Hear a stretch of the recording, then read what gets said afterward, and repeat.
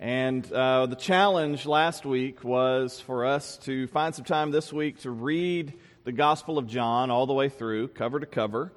So I won't ask you for a show of hands, or those of you who accomplished that and read it all the way through. First service, we had a few people kind of raising their hands ahead of time. They were ready to acknowledge that they had read the Gospel of John. So I'm not going to ask you to do that. But I probably do owe you an apology. I told you last week it will take you about an hour roughly to read John's Gospel. That is, unless you're like me. I take a lot of detours. You know, I'll read something and that'll remind me of something else, and I'll move here and there. So it took a little longer than that for me. But what a blessing, right?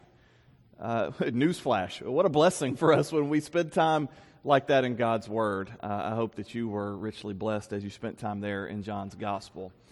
Today we will continue this study, and really the key point of emphasis for us today is just this on the screen that you see: one word. One word can make all the difference.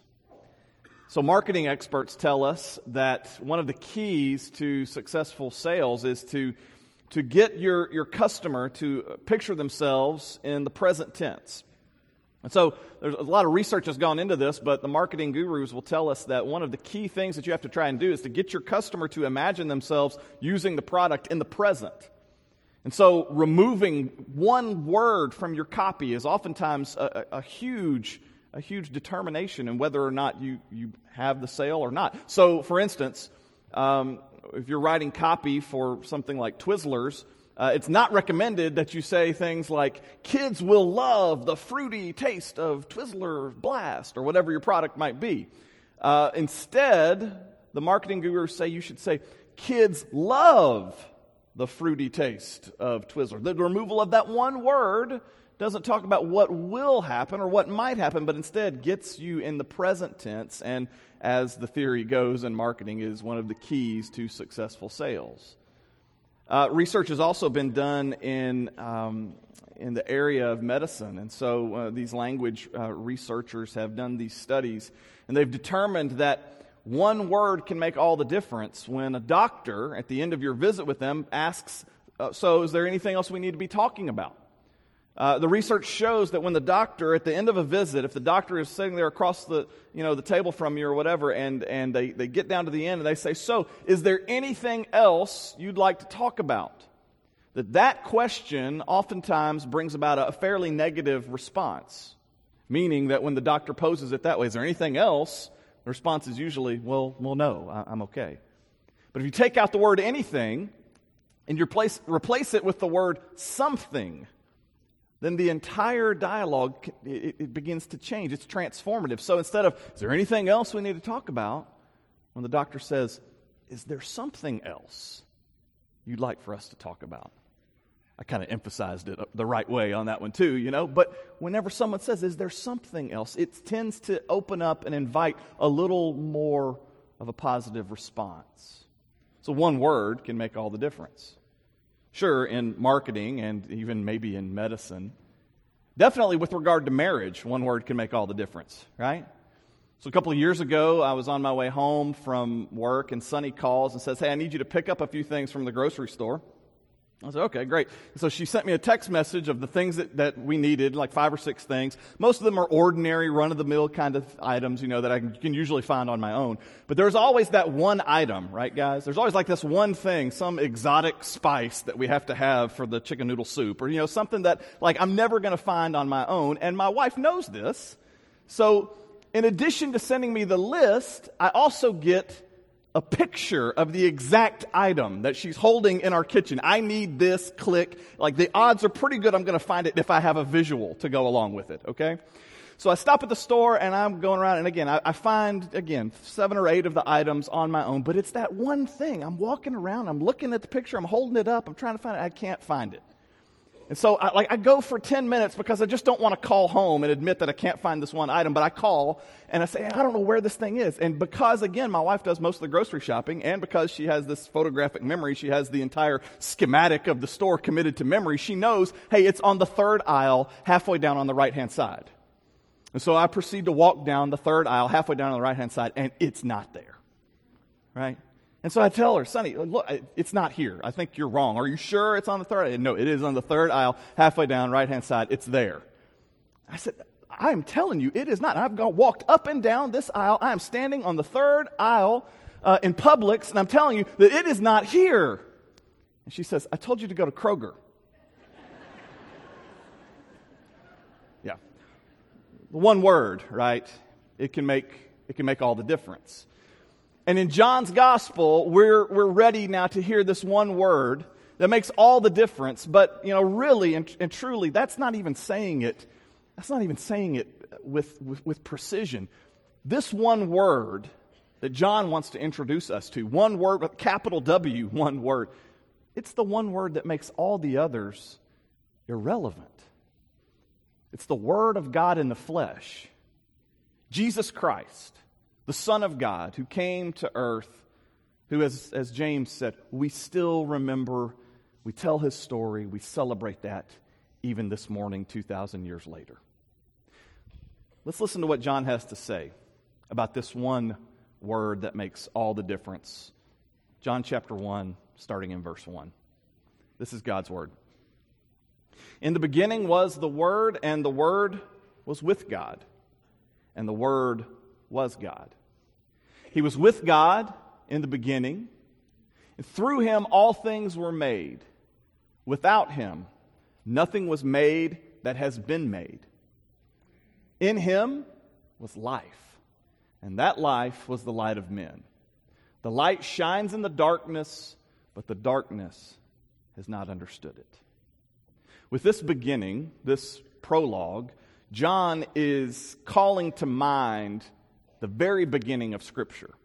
When you hear those words, in the beginning, you're instantly taken back to Genesis chapter 1. You're taken back to the beginning of the story, the beginning of the Scripture, the beginning of history, when God set out to create this world that we live in and inhabit. So the Gospel of Mark begins his gospel by starting with the ministry of Jesus. Matthew and Luke say, well, let's back up a little bit further. In Matthew and Luke, they tell us about the birth of Jesus leading to that ministry. But John says, you know what? That's not going back far enough. We need to go all the way back here to the beginning.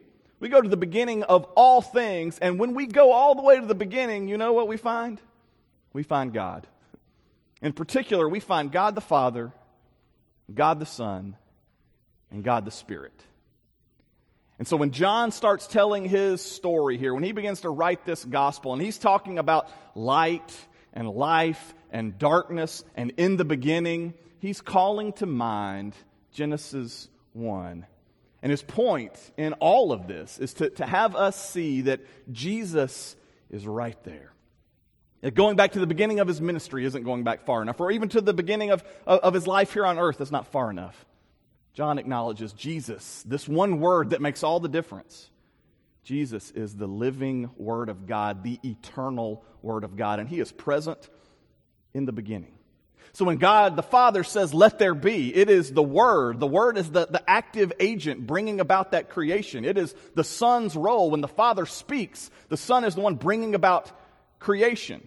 And you can go to a lot of other places in the Scriptures and it'll reinforce this. Colossians 1 is one place that reinforces this, that Jesus is the active agent in creation. God speaks and Jesus accomplishes it. And so that's really the takeaway point here from the beginning. This one central idea, when we look at Genesis 1 and John 1, it's this. When God speaks, creation occurs. And in Jesus, God has spoken a word of new creation. So according to John, what he says here is that Jesus was with God the Father in the beginning. In the beginning was the Word, and the Word was with God. So we can see clearly this distinction within the Godhead, within the Trinity. We can see God the Father and God the Son existing as separate entities. They are separate beings. Persons is really the only language we have to describe them. And so they are distinct. They're differentiated.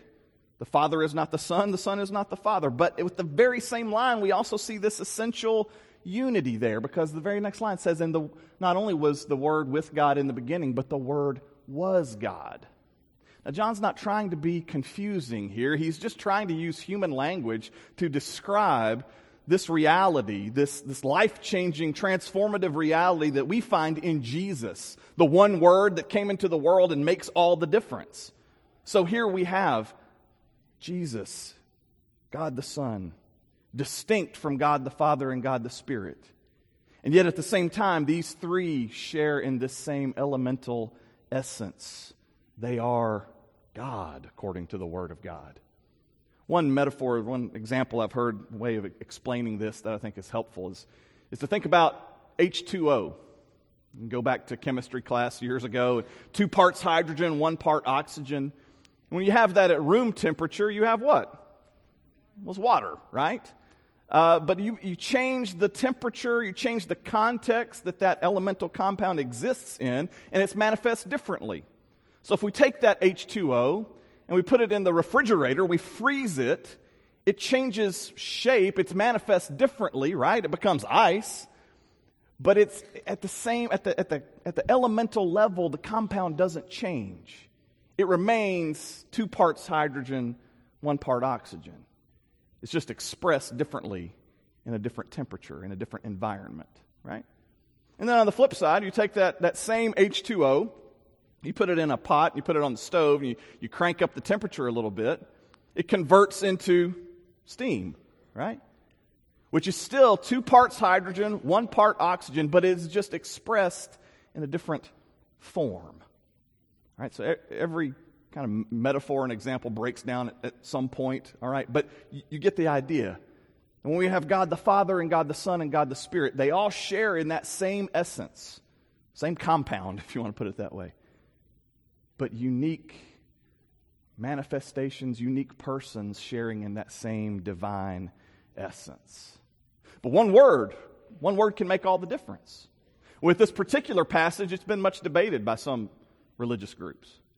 There's some groups that'll translate this first verse a little differently. So instead of saying, in the beginning was the Word was with God, and the Word was God, the addition of one little word there can change the meaning drastically. So if you ever studied with a Jehovah's Witness, you open up to John 1 and read that passage with them, they'll include one word that changes that whole meaning, right? So it reads this way, in the beginning was the Word, and the Word was with God, and the Word was a God. Well, that reads differently, doesn't it? Because what you're doing when you hear that, you've just taken the unique divine status of Jesus, right? And you've just kind of watered that down. He's no longer the Word as God, but the Word as a God. And I would say that's a pretty tragic way to interpret John 1. In fact, I think it runs counter to the point that John's making here anyway, about the unique status of who Jesus is. So Jesus is the Word of God. He is filled with life and light, and he takes those themes here in John 1, verses 1 through 5, and by the time we get to verse 14, he's expanded the idea a little bit further, and let's look at this passage. The Word became flesh, made his dwelling among us.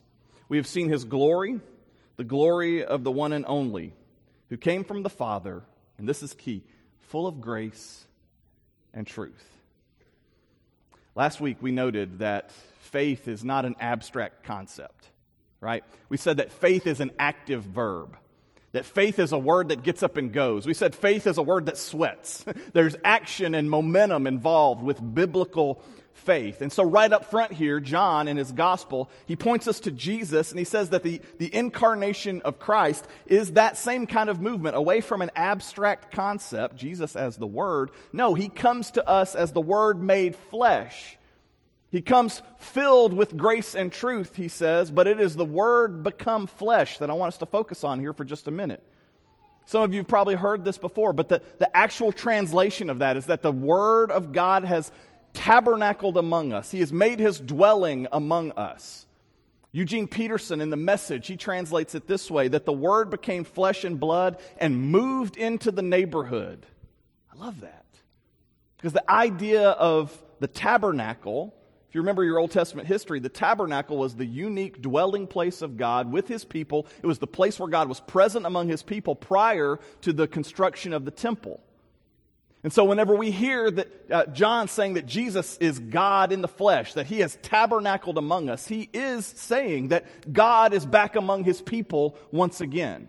He's saying that God is choosing to tabernacle with his people once again. He is saying that God has moved back into the neighborhood once again, and he has done this by sending his word, his son, into the world. So in order for God to speak his word to us, do you think that we have to somehow climb up to the level where God is? That we have to kind of work our way up to be able to try and understand the language of God and the mind of God and the way that God the Father and God the Son and God the Spirit speak to one another and learn their language and learn that dynamic? In order for God to speak to us, do we have to climb up to that level? I don't think so. In fact, I don't even know if that's possible for us. But what the Bible says is that in order for God to speak this word to us, you know what he does? He comes down to our level. He puts all of this on the lower shelf for us. He puts all of this in a way, he communicates to us in a way that helps us understand the truth and the reality of who God is. So he sends his son into the world, wrapped in flesh, wrapped as a child, growing into a man, Jesus, the Word of God, full of grace and truth. He has to put it on our level. So this past week, on Monday night, we had the privilege of spending about 3 or 4 hours in the emergency room as a family. Jackson is our youngest here, and he's given me permission to tell this story, okay? But Monday afternoon, early evening, Jackson actually split open his leg with a pocket knife. Yeah. So for Christmas, or even before that, the boys and I, we started kind of collecting pocket knives, and so this is kind of Dad's thing, all right? So I kind of have to own it on this, right? So we started collecting pocket knives and even those longer folding knives, okay? So Jackson got home from school and went outside to play, and he got one of those real thin, like drawstring backpacks, you know, pretty thin, and he had some things in there. One of those things was a folding knife, all right? And then from this point forward, the details of the story get a little fuzzy, so we don't know exactly how it happened, but the next thing Sonny heard was Jackson running in the house, and he's kind of split open his leg right here. Thankfully, we avoided that major artery that kind of goes right there. But still, it was a pretty good-sized gash. We had to go to the emergency room. We got there, and things had kind of calmed down. You know, we're talking to the charge nurse, and, you know, Jackson had kind of, he caught his breath. Everybody was calm, you know. So I thought it was a great moment to try and, you know, lighten up the mood a little bit. All right? So the charge nurse is asking Jackson, so how did you do this, and what happened, and all this kind of thing. And she kind of looked at us, you know, because she heard he was outside playing with knives. And so I just thought it would be funny. I said, you know, normally we supervise our children when we let them play with their weapons, you know. Let me just tell you, that is not the place to make a joke like that, dads, okay? Charge nurse kind of looked at me sideways. I was like, please don't call the police. I'm joking, you know. But we got him into the back, and the doctor was about to sew him up, you know.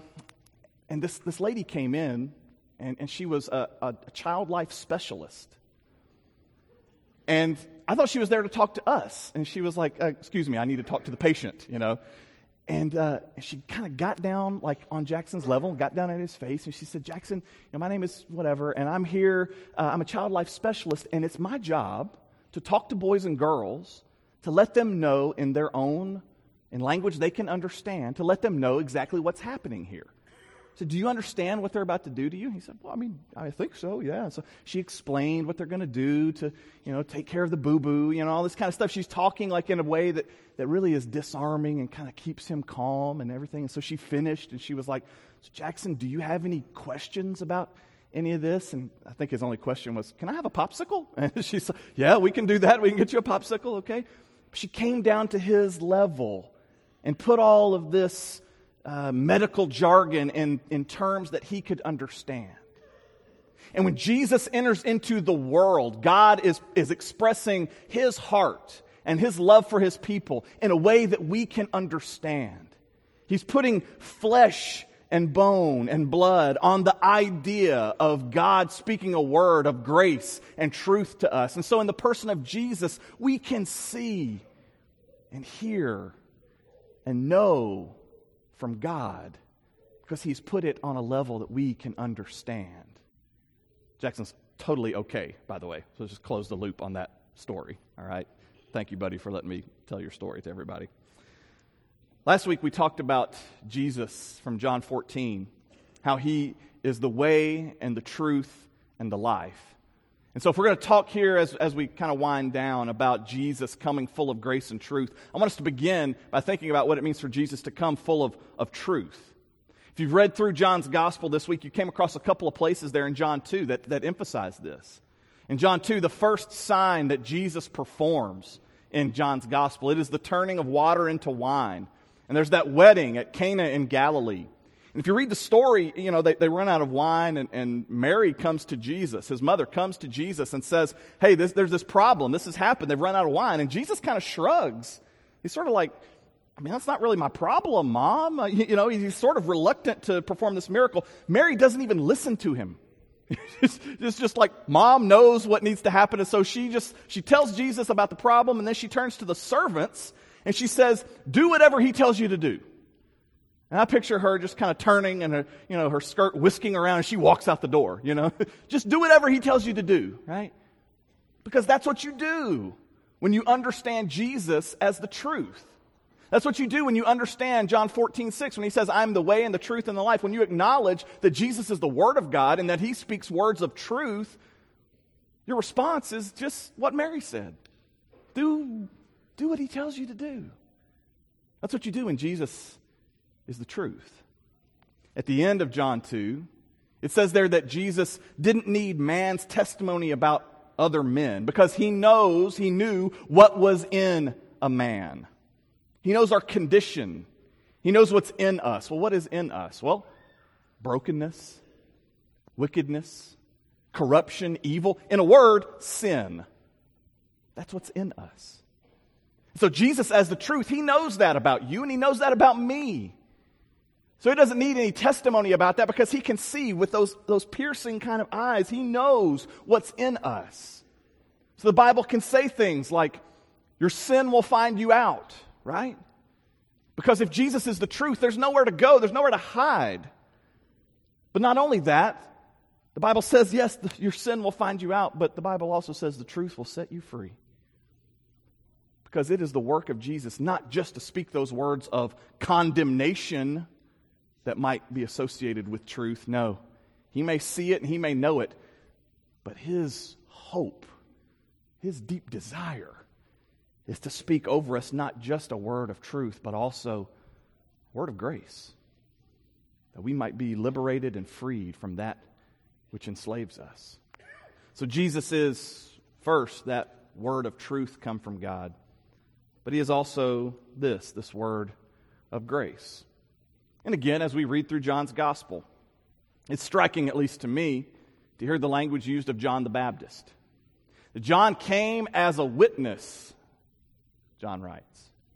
Not the same John, right? John the Apostle writes about John the Baptist, but he says he came as a witness. He came testifying to the truth. He bore witness to the truth about who Jesus is. John repeatedly, every time you see John in John's gospel, his whole thing is like to shine the light toward Jesus. Even though they would have come, they would have put the crown on Him, and they were asking, are you the Messiah? And He could have easily said yes. And He could have taken the role, and He could have enjoyed that moment in the spotlight, however brief it might have been. But John wouldn't do that. He wouldn't take that bait. Instead, he says, no, I'm not the Messiah. In fact, my job is to be one who calls out, this voice crying out, in the wilderness, make your paths straight because the Lord is coming. And the guy who comes after me, I can't even untie his shoes. He must increase, I must decrease, he says. That's what it means to bear witness to the Lordship of Jesus. And in particular, it is this word of grace. John points to Jesus and he says, He is the Christ, He is the Son of God, but He is the Lamb of God who will take away the sin of the world. John knows that truth resides in Jesus, but it is truth that is pointed at this reality that Jesus comes to free us from our sin. Jesus knows what is in us because he is the Word of God, full of truth. But he takes away our sin because he is the Word of God, full of grace. So as we wrap up, here's this week's dare. Last week we dared you to read the word about Jesus from John. This week the dare is this. Would you dare to speak a word? Speak a word about Jesus to someone this week. Would you follow that example from John the Baptist, one who is a witness to who Jesus is?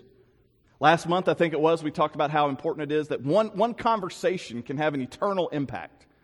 We said one conversation can change the course of your life for better or worse. And if we believe that, then this week, would we be intentional about seeking out those spaces where we can speak a word about Jesus, a word of truth and a word of grace?